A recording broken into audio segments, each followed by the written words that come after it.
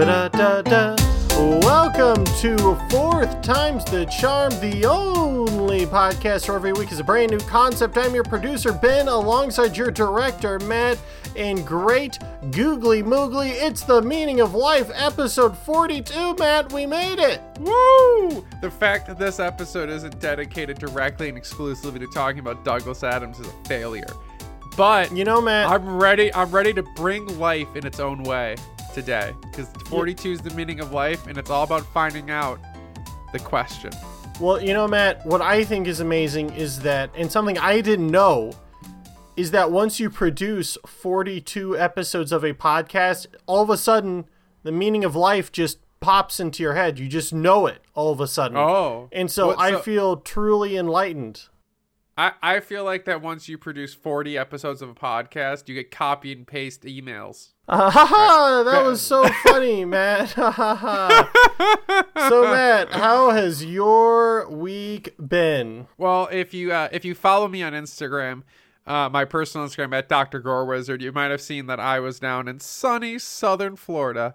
I had a wonderful time because as a educator, I get breaks like spring break, which is nice. So we went down to Southwest Florida near the Naples / like Fort Myers area and had a generally rambunctious good time. We met some snake poachers. We stargazed. We went on a boat tour with a airboat that had a very, very offensive but hilarious sticker on the back. We had a wonderful time at a Cuban restaurant.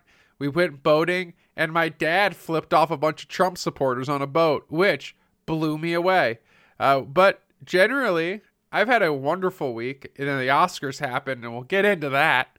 But Ben, how's your week been? So right now I'm prepping for WrestleMania, which will be in Dallas this weekend. I am forcing my fiance to go with me, and together we will be going through WrestleMania weekend together.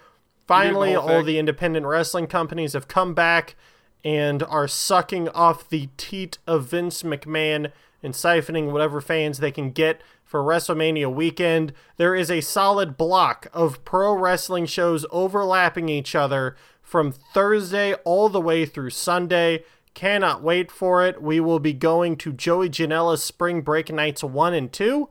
We will be going to my guilty pleasure, MLW Azteca, featuring L.A. Park and Jacob Fatu, as well as Microman, the wrestler who is the size of a toddler. And wait, is it is it a kid or is it like an adult who just is really Matt, short? I sent you a video of Microman while I was blitzed out of my mind.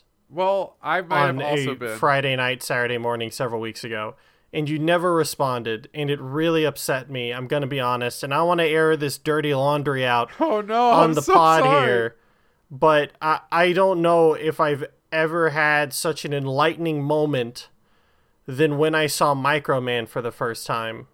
Okay, He's literally the size and shape of a 2-year-old. Holy shit! Like oh Matt, God, just go type in Microman in Google right now. Go watch his MLW debut on YouTube. It is a fucking revelation.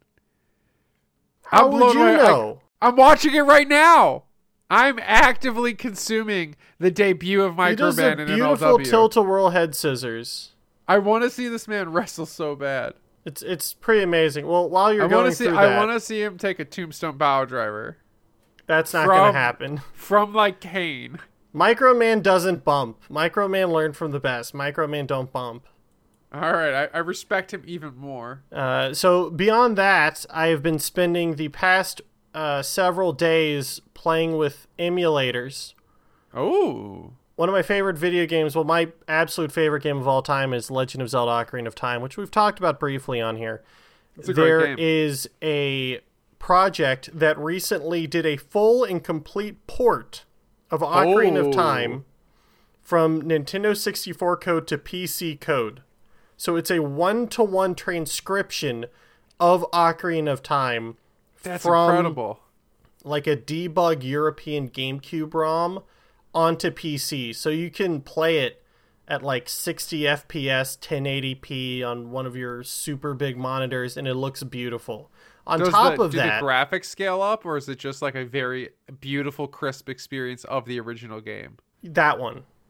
The second one? Yeah, but presumably mods will be made in the future so that you can do wild crap like that. For me, though, what's been more special is I got to live out a childhood dream and play through the beta of Ocarina of Time. Oh, you finally did it?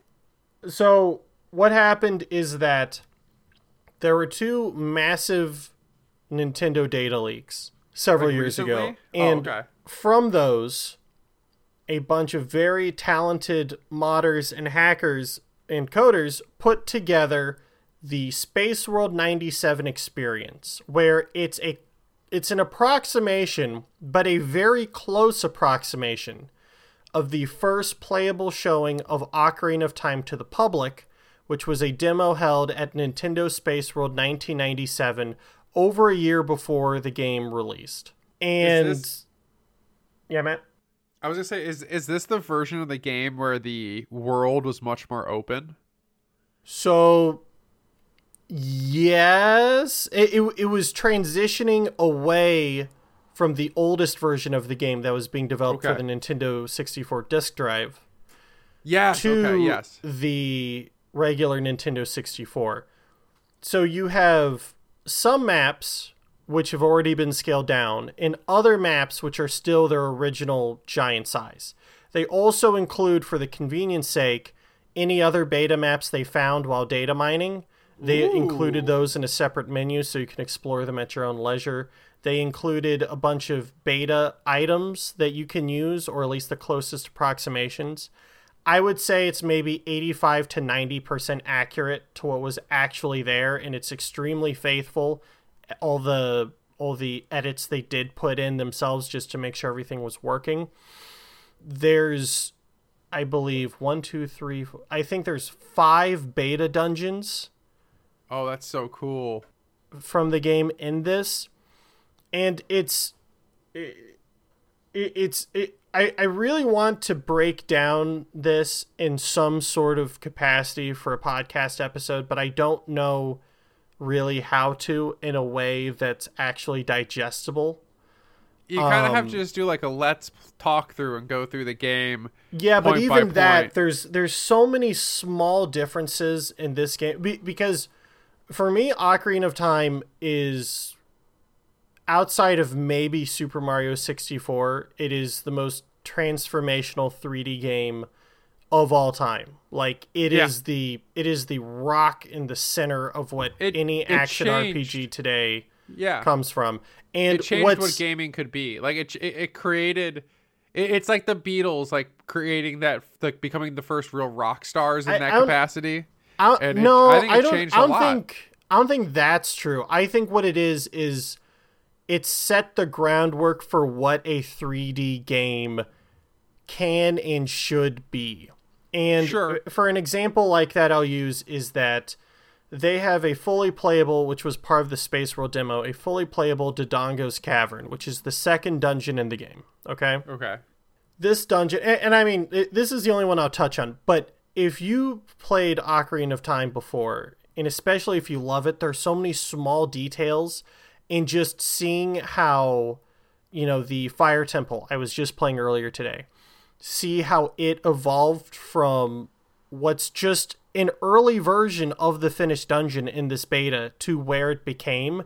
You can get a better idea of the thought processes of the developers. And I think the best example of that is the Dodongo's Cavern, which is finished, as in all the doors work and everything is functional, but it's still very different from the final product, and there's lots of empty space in this version of the game. And what I think is interesting is with this beta, you can see the developers transitioning from developing in a 2D space to a 3D space. How so? Like what to you are like indicators of that? Because in Legend of Zelda Link to the Past, in Legend of Zelda Link to the Past, because it's top down, there are still objects that are only there just to sort of get in your way. There are giant stone blocks that look decorative on a 2D plane, but in 3 dimensions, it really doesn't make sense why they would be there. You understand? Yeah, like it doesn't fit an environment that's actually 3D. Right.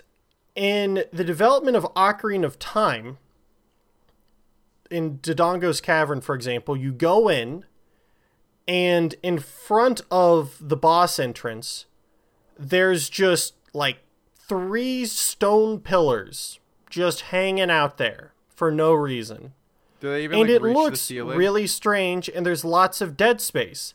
Now, if you think about it and you flip it so that you're looking at it from a bird's eye view, It makes total sense. it matches designs from a 2D Zelda game.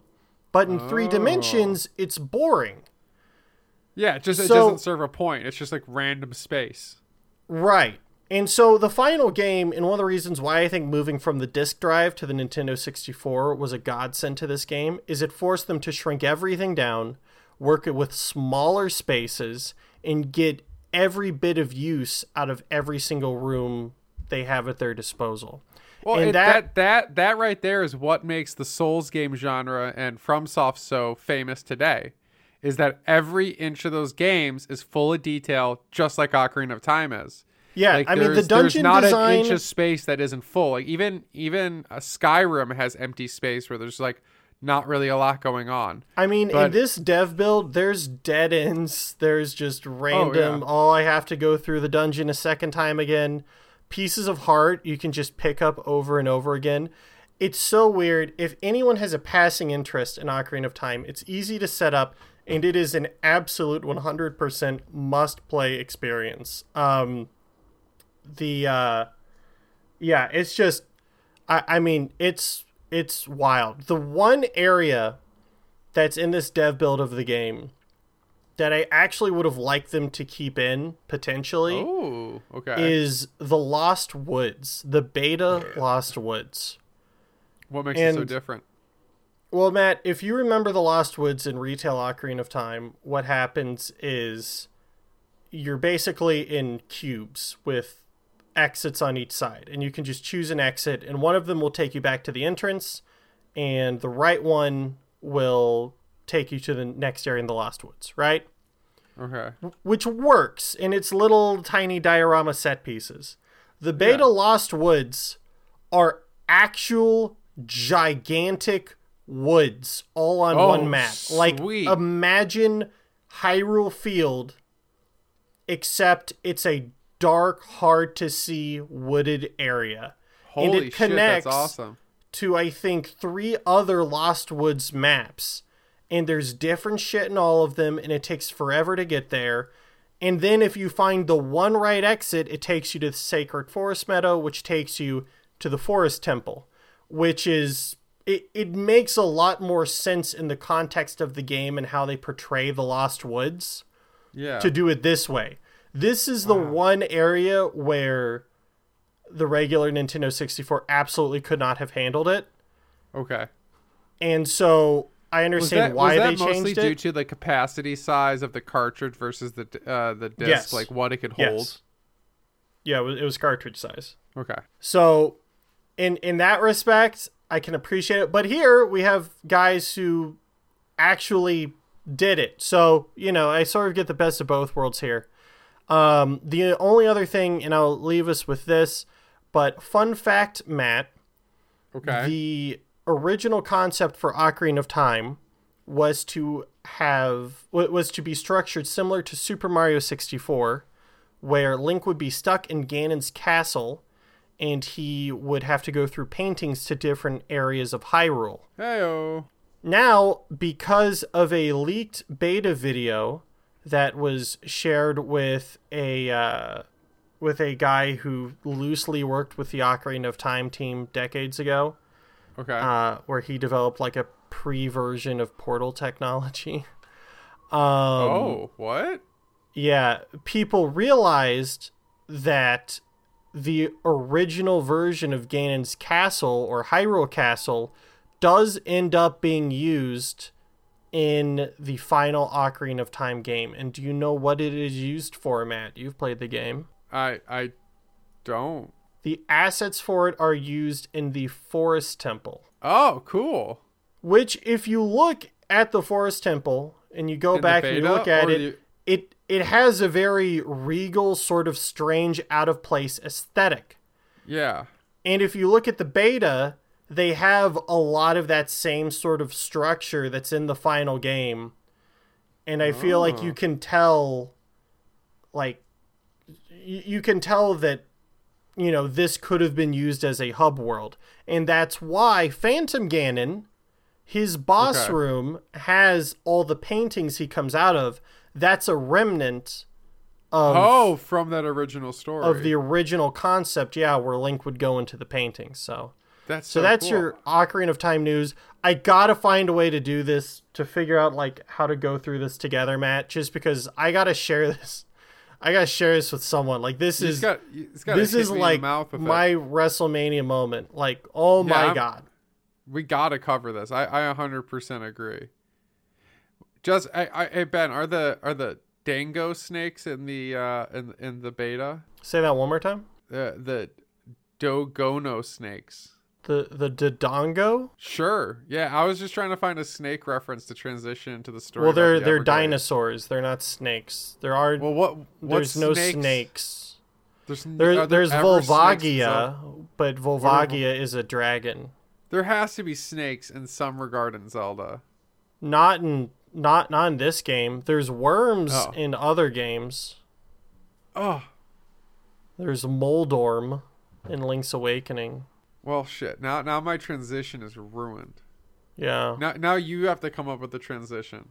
Transition! That was just beautiful.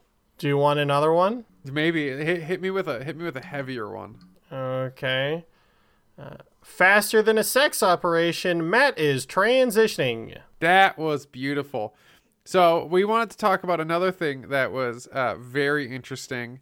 And I want to get Ben's take on this. Last night, based on when we're recording this, we had the 94th Academy Awards. Now, Ben, you didn't necessarily watch the full Academy Awards, did you? No, I watched the only thing that mattered, which was Will Smith dainty slapping Chris Rock. So this has become a whole huge thing. But before we talk about Will Smith, because that's what everyone's doing, I just want to quickly take a second to talk about Coda.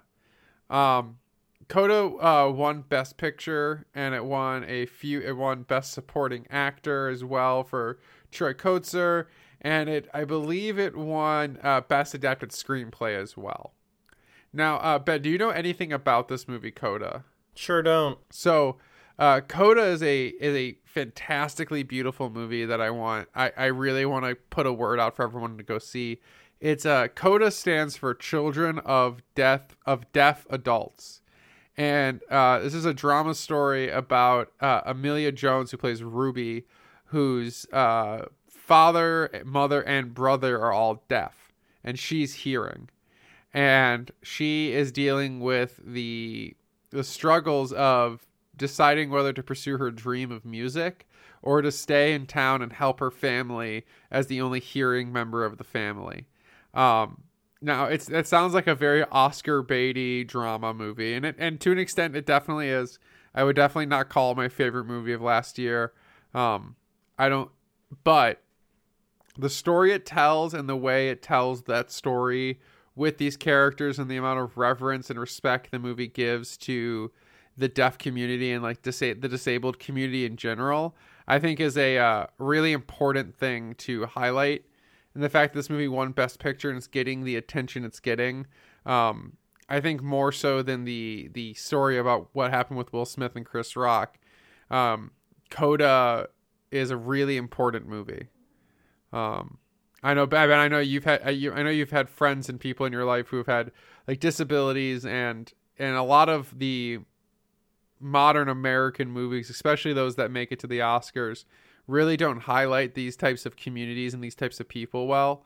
And in the most sincere fashions, like as a person who is not part of the deaf community, but has spent a lot of time with them, and a person who's disabled and who knows quite a few people who are as well. It's truly a beautiful movie that I really think a lot of people should go out of their way to go see. And the performances are just incredible. Outside of the slap, the only good part of the Oscars last night was Troy Kutzer's acceptance speech, because he realized that they were dubbing his signing over the speakers for everyone in the venue. And so he could talk for as long as they want, because they'd have to cut the dialogue being read of his speaking if they wanted to play the music, because his voice, the person interpreting his signing was coming over the main speakers, not off of the microphone on stage. Which was hilarious, because he went for it. He gave a long fucking speech. And it was excellent. Outside of that, Dune won 4 awards, and Dune's awesome. # Hans Zimmer got his second Oscar in 25 years. And then the rest of the Oscars. It wasn't presented on TV at all, was it? So they were presented on TV. They were just pre-recorded and then edited down to fit onto TV faster. So the difference, those pre-recorded ones, which was hugely disrespectful to these categories, and for some reason, score was on the pre-show, but like documentary, short film, and best song were not on the pre-show. Whatever. What they did on the show, Ben, was they would play the announcement of the nominees and then instantly cut to the acceptance speech. So it would be like best makeup and hairstyling, The Eyes of Tammy Faye, Cruella, Dune, House of Gucci, Going to America. And your winner is The Eyes of Tammy Faye, and then instantly cut to the acceptance speech. Yeah, that sounds about right. The other real highlight. Someone's been taking tips from Kevin Dunn. Yes, the producer of the show was being interviewed on the red carpet prior to the event, like 2 hours before it started, and he's like, "Don't worry, whatever anyone says, they won't say this Oscars is going to be boring." And the funniest fucking thing in the world is the Oscars tried to do a like most popular movie of the year. I saw that. That's Did hilarious. you see this? Yes. So congrats to Army of the Dead. Army of the Dead, and it was just the most asinine thing. And that was the second Zack Snyder moment. I don't know if you saw this before, but one of the other Twitter polls they did was of the most like stand-up ovation moments of the year. It opened with The Matrix 1999, and then it was I think from the Jackie Robinson movie, or no, it was like a big singing moment in a movie. And then it was 2 moments from Endgame. And then the best moment, the most stand-up clap moment of the year was from the Snyder cut of Justice League. When the Flash enters the Speed Force at the end of the movie, which ranked higher than Captain America saying "Avengers Assemble" at the end of Endgame, which is one of the most triumphant moments in modern film history. And like you could put Whiplash on that list for a better moment than almost all of those, especially Zack Snyder. So the Twitter community decided, from what I've heard, the Twitter community is very much on the side of Zack Snyder, to put him in the number 1 spot of both of those lists. And you could tell, especially with the most popular movie, the people who are producing the show realized they fucked up, because they put it in right after something boring happened, directly before a commercial, and they blew through it and didn't talk about it afterwards at all. Yeah, it was like a lower third or something, I think. Yeah, it was just like, it just went through and it was just like, and commercial. And then it came back and something interesting happened. So, okay, I want to blow through this, because we're probably the least important people on this planet who are going to be talking about Will Smith bitch slapping Chris Rock. Oh God.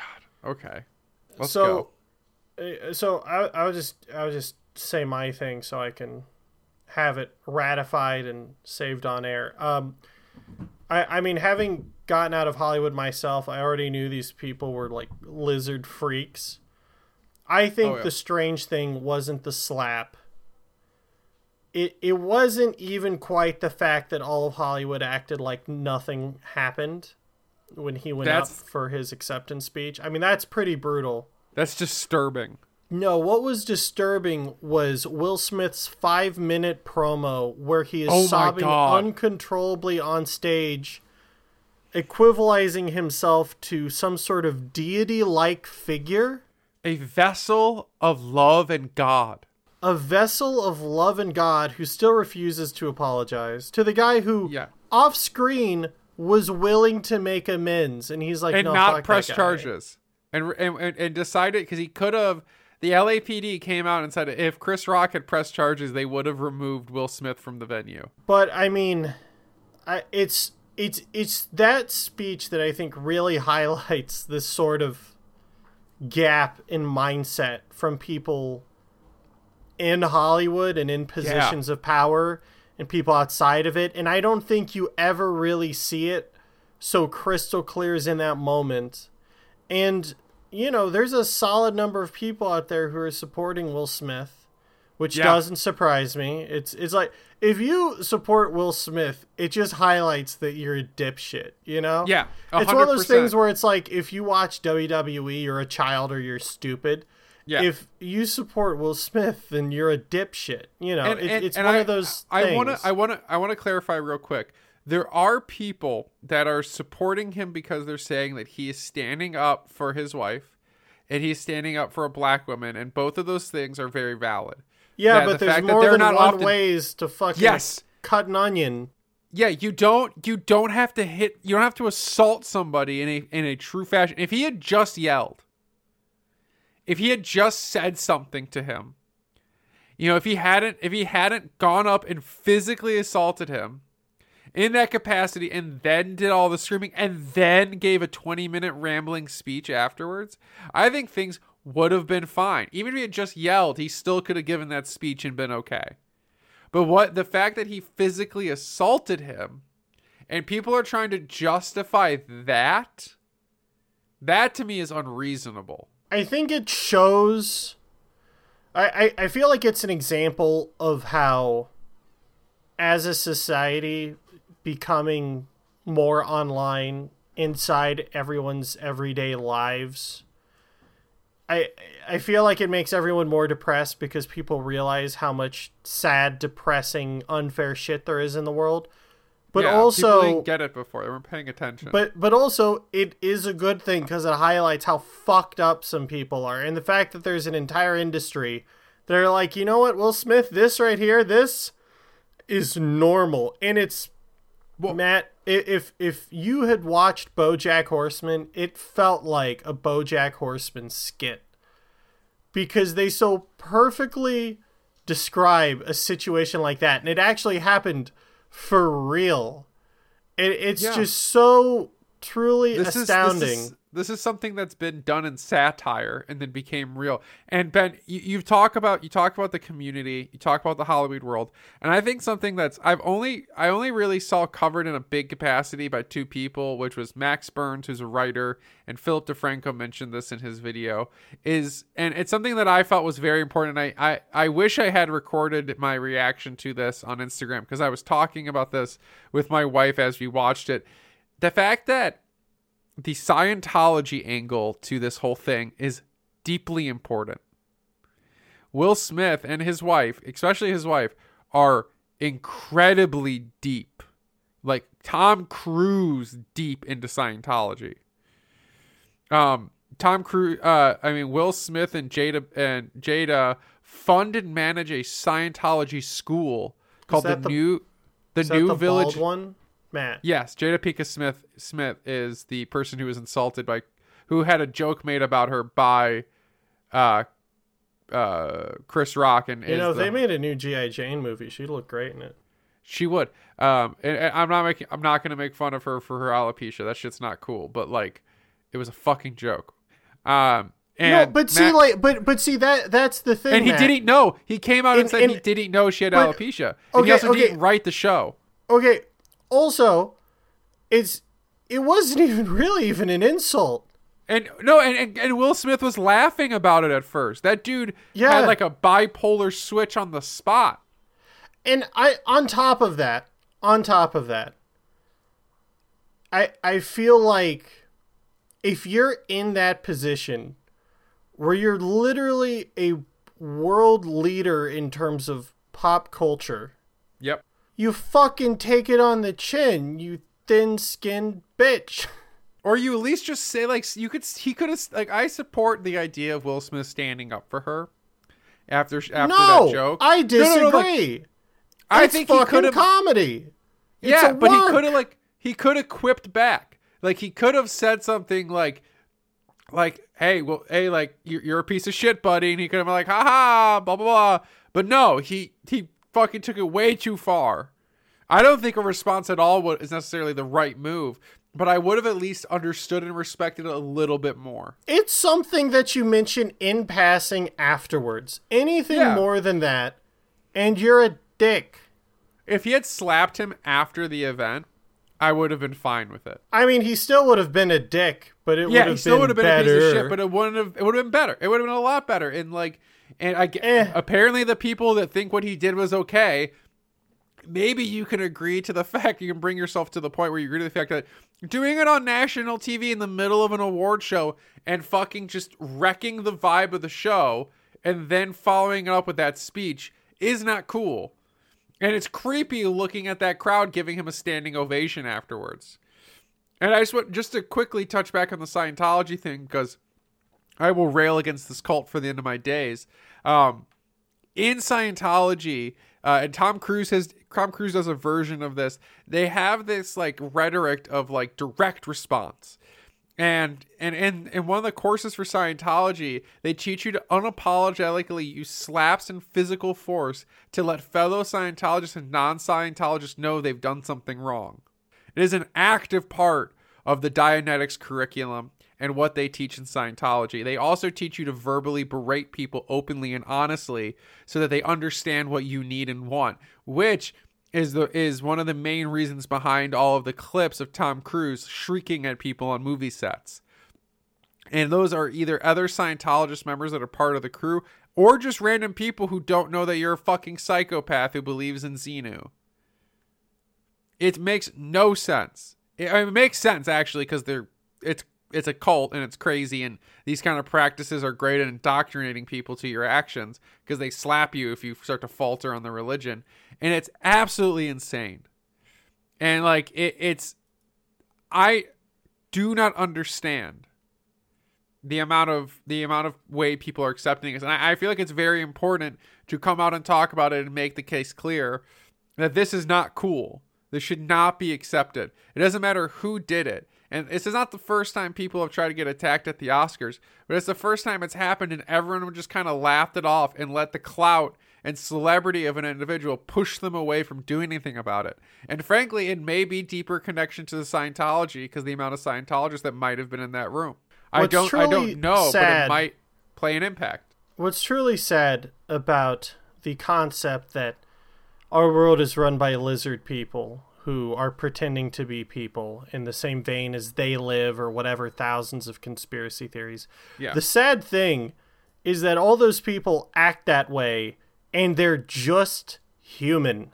That is the truly scary thing. And what's even scarier, Matt, is we've already lost the war against Scientology.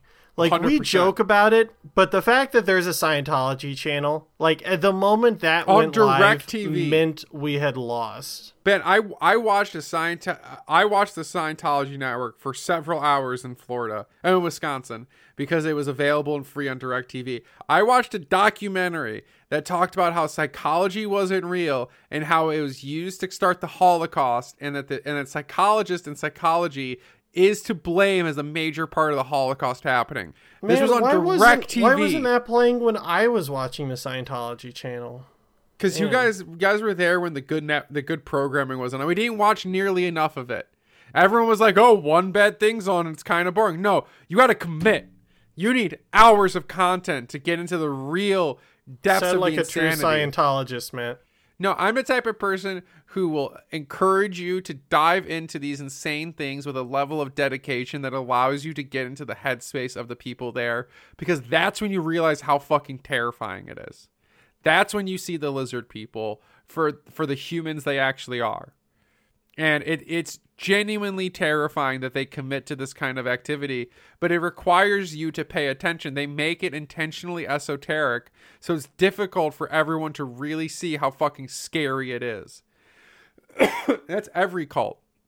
It is an aspect of culthood that allows you to keep normal people away from overanalyzing your group. And no one has done it better than Scientology. And they realized how important it is to make it about money.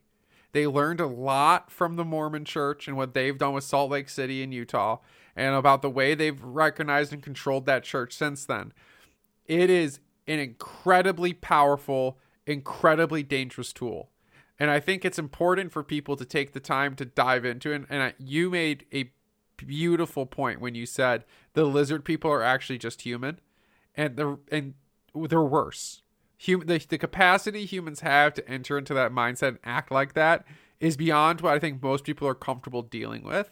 And last night at the Oscars was a great example of the influence and control some of these people have. And it's horrifying. If there's one takeaway I wish people would have from the Oscars, it's that you watch Will Smith's actions and his speech, and if you don't need a bigger point to prove that you do not need to be worldly famous in order to have like a good and successful life, then I don't know. But it's like, that is a man who is deeply, deeply troubled. And it's shit like that makes me very thankful for the life I have. Yes. That I don't have to work with people like that, and that I'm actually like... You got out. Yeah, well, not even that, but just that like my life in general is not fucked up like that is. Because that's some fucked up shit. There's some deep trauma going on, and there's a whole narrative about the fact that part of the reason Will Smith might have been so aggressive is because Jada Pinkett was like openly cheating on him in the past, and he in his book talks about how he has a lot of anxiety about people viewing him as weak and soft, because like he was like the hip, clean, rapper and comedian in the early days, and got like a ton of shit talk, and how he wanted to be like treated and respected like he was like a strong, confident, like intense person. It's wild. It is absolutely wild. Well, so, you know what, Matt? On one last note, Ben, what are your WrestleMania predictions? I think the show is going to be okay, marginally better than people expect. Roman wins, LOL. Bianca's going to win. Ronda Rousey's going to win. I don't think any of the other matches matter. Cody Rhodes will probably win. Do you think he's going to crush him? No, well... Like, is it going to be like a competitive match or a squash? I think it'll be like 10 minutes, like 10 or 12 minutes. So like TV Dynamite level match. And you're saying, and Roman's going to win and walk away with both titles and unify him? Yeah. And nothing else matters. So hey, RK Bros the champions, they matter. Yeah, Edge nothing else AJ matters. Styles having a match that no one cares about. Johnny Knoxville's They took going to away be Edge's theme. Do we just want to run through the matches?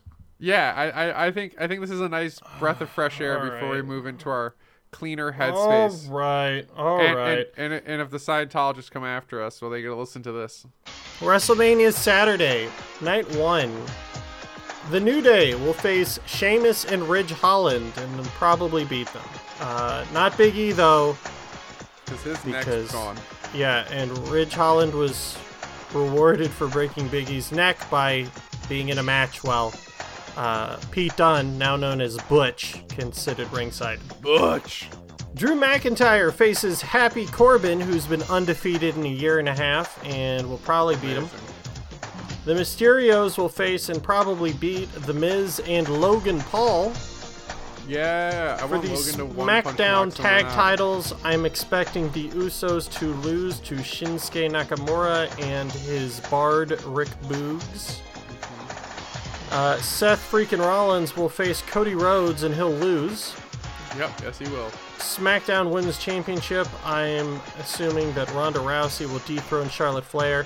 And I think that for the Raw Women's Championship, Bianca Belair will beat Becky Lynch. And in the main event of WrestleMania, for the first time ever, will be a talking segment between Kevin Owens and Stone Cold Steve Austin. What the fuck is that gonna be? Apparently, it's going to be a match, but just without a referee. That's how it's... It's just gonna be a beatdown. But like prolonged to the point where like it's essentially a match. What the fuck? That's how it's been presented. On night 2, I think retired NFL star and current WWE commentator Pat McAfee will defeat the up-and-coming Austin Theory. Wow. Bobby Lashley just made his return, and he will defeat Omos. Sami Zayn will face Johnny Knoxville in an Anything Goes match, and I'm presuming this will be the one celebrity match where the celebrity wins. Well, I guess Pat McAfee, too. I don't know. That one could go either way. I'll go with Sami Zayn winning. I'm going to go with Knoxville on that one. I like Sami Zayn. Raw tag titles. RK Bro defends against the Street Profits and Alpha Academy. I'll go with Street Profits on this. Damn. I'm full in on RK Bro. Sudden Death Fatal 4-Way Women's Tag Team Championship match. Carmella and Queen Zelina defend against Sasha Banks and Naomi. Sasha Banks, remember, going into the show like 0-7 at Mania, I think. Incredible. Facing Liv Morgan and Rhea Ripley. And Natalya and Shayna Baszler. I'm going to give this one to Rhea Ripley and Liv Morgan because I want to see Sasha Banks' losing streak continue. I'm into it. I like Liv Morgan as well, so... Edge will face AJ Styles. I think this is going to be AJ's like signature WrestleMania win. God, I can't imagine that match not being... Like, they're both great, but I care so little about it.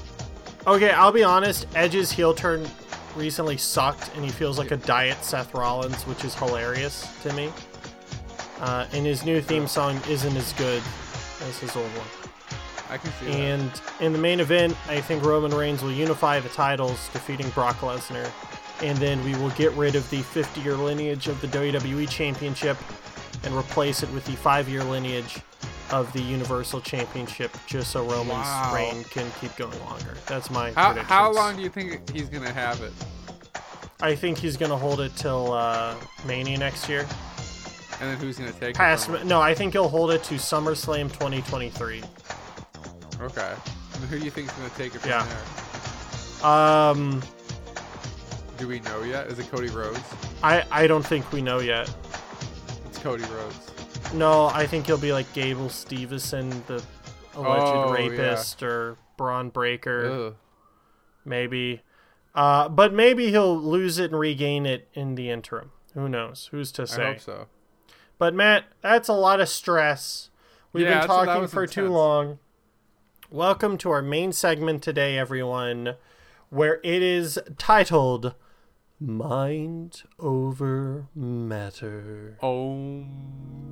So most of the time, we like to have our shows be posted on Thursday, but because of the subject matter of today's episode, I wanted to post it on Friday because I felt like people could go into the weekend feeling a little more relaxed, a little more loosey-goosey, Matt. And I think this is going to be a lot of fun for us. So what I've done today, because, Matt, I know you're a very mindful person, and I'm trying to be more mindful, is I've gone online. I've searched the best ways of meditation. And I feel like everyone here can join us as we go through a mindful meditation session together. And we can all walk through it together. How's that sound, Matt? It sounds important. I'm a big proponent of meditation on clearing the mind and allowing yourself to focus. One of the things we always talk about is not just about mindfulness, it's about mindfulness.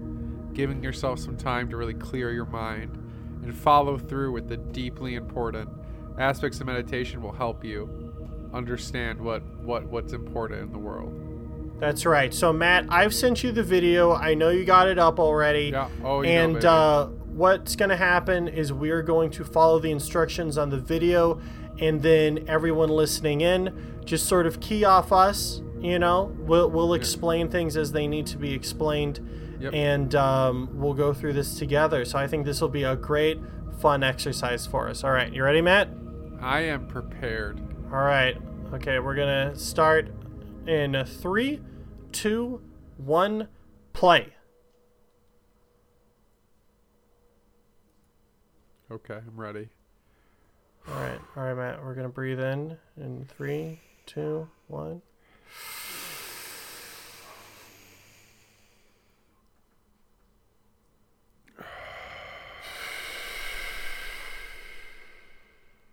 Oh man.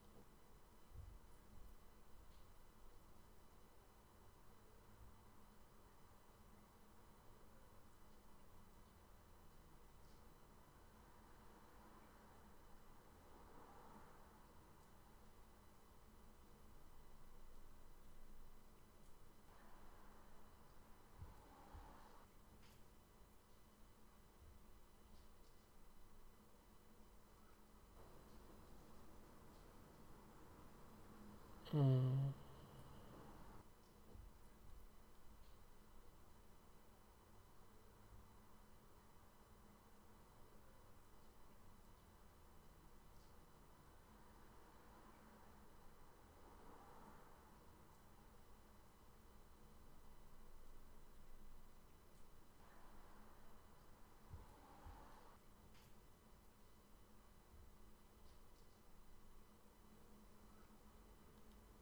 I am clearing my mind.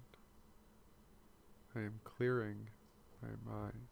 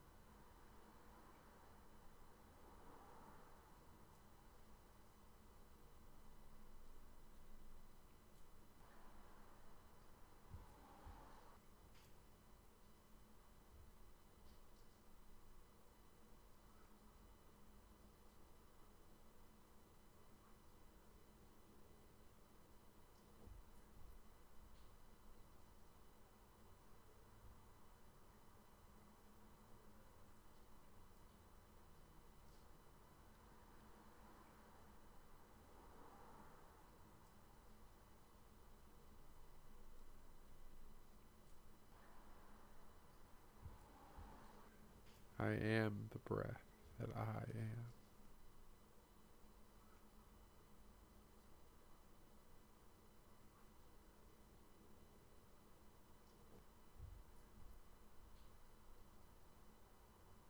Yeah, give it to me. Give it to me. Give it to me. Yeah.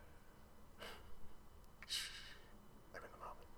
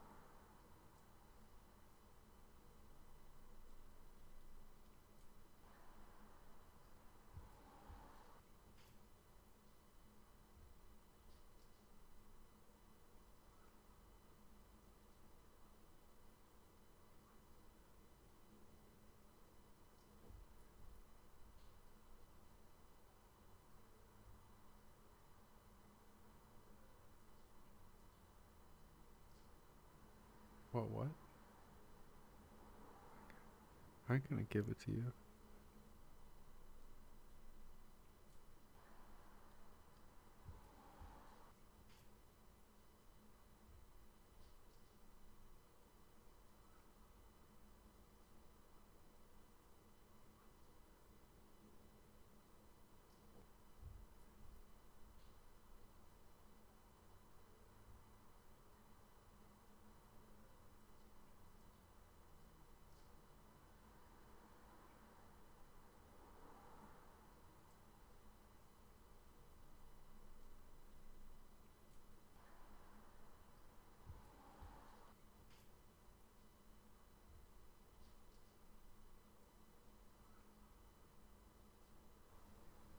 Believe it or not, I'm walking on air.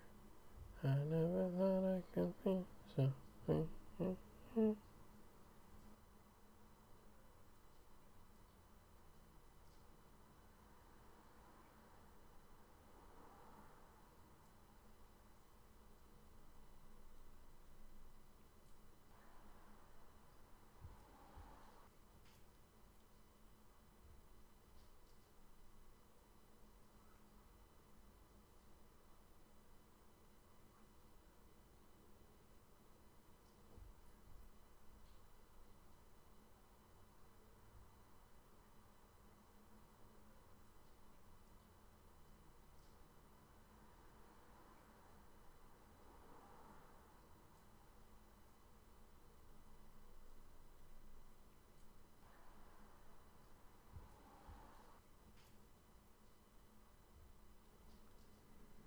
You don't even know what you want.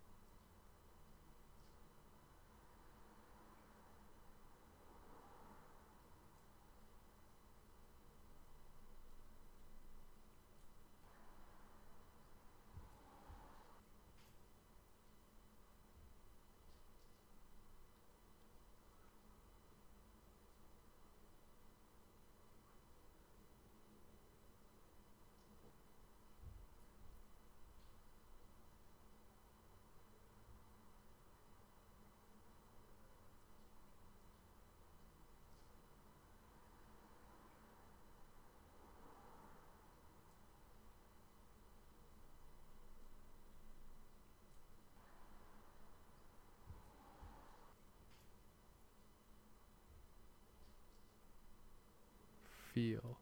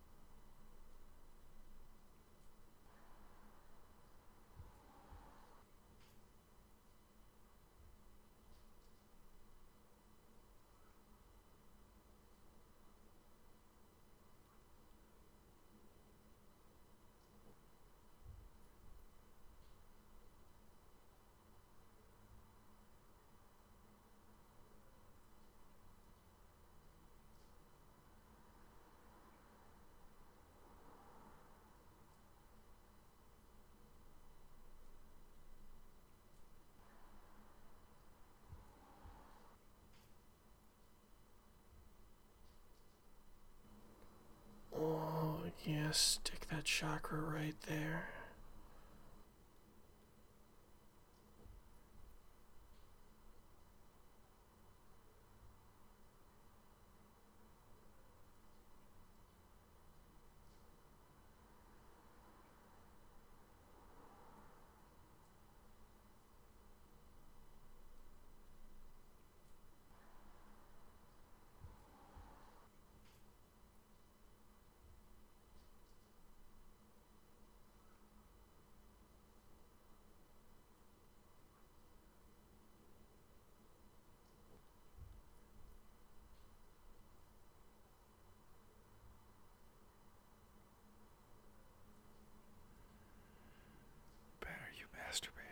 Oh,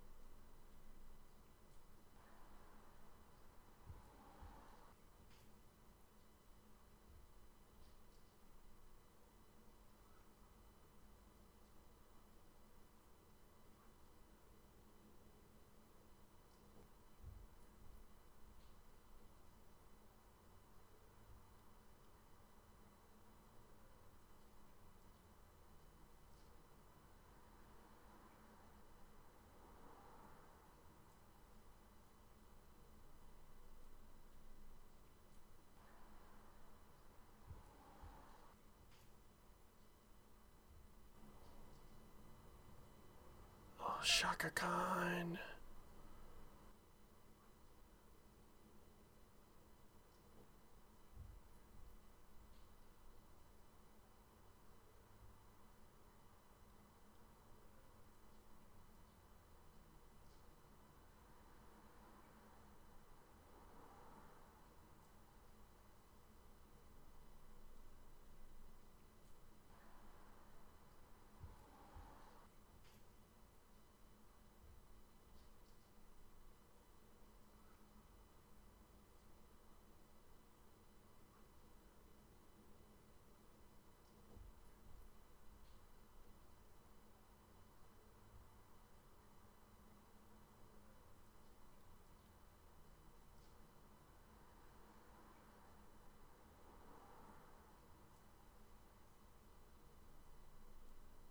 Ooh.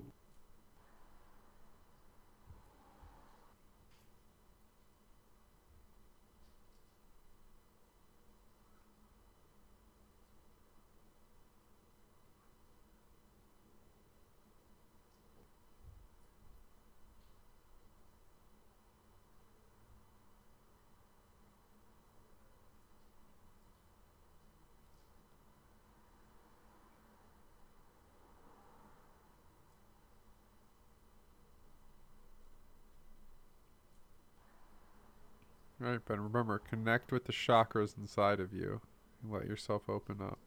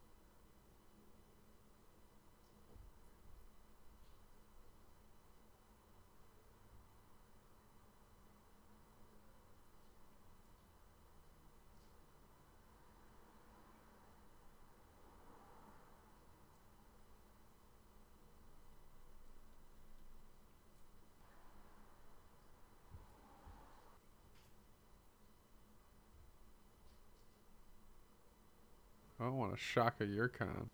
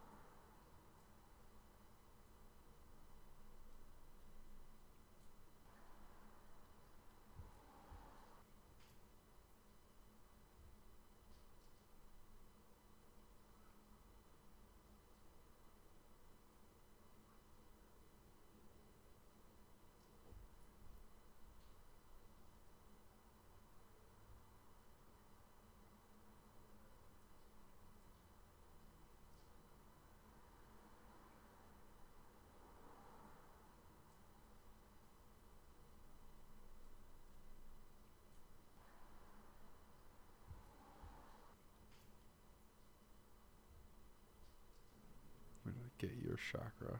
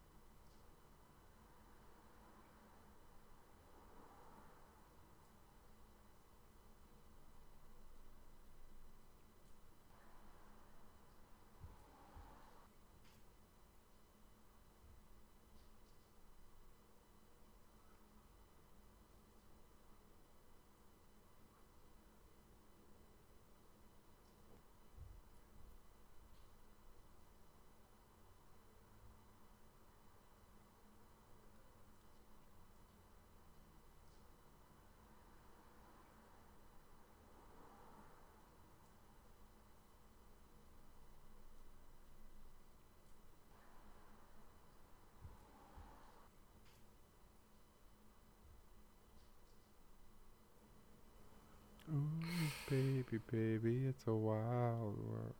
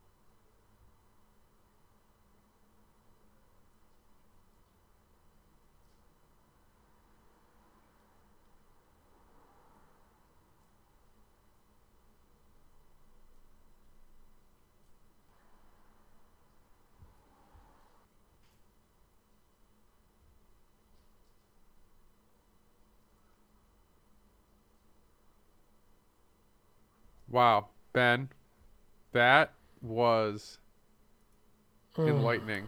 How do you feel? Wasn't that relaxing? I mean, I feel more Oh, alive. I You know, feel like I've just let everything go. I just had my mind was like up here, and now yeah. It's like in your, it's you know, you like, know, like they said, there was a quote they referenced during the video if you were watching along that said, "Will you with me tomorrow be content, faithfully to receive the blessed sacrament? Upon this oath that I shall hear thee, you give for me, nay gold, nay silver, as long as you live. Neither for love you bear towards your kin, nor yet to grow great man prefer it to win, that you disclose the secret that I shall you teach. neither by writing nor by swift speech, but only to him which you be sure hath ever searched after the secrets of nature. To him you may reveal the secrets of this art, under the converging of philosophies before the world ye depart. Does that resonate with you, Ben? It didn't resonate with me, but the dog outside who just started yammering as loud as he can, he loved it. So thank you for that. Thank you for that, Matt. You're welcome. You're And welcome hey, to everyone. all of our fans out there. Thank you for joining us here. I feel like today we shared our emotions. We expressed the meaning of life throughout this episode, and if you didn't find it, you gotta listen again. If you want to be our biggest fan like Brennan, use the code MeditationNation and message that to us on Instagram. And keep my wife's name out of your fucking mouth. Ow! God damn! Fourth time's a charm! Fourth time's a charm! Good morning. Good afternoon. Good night.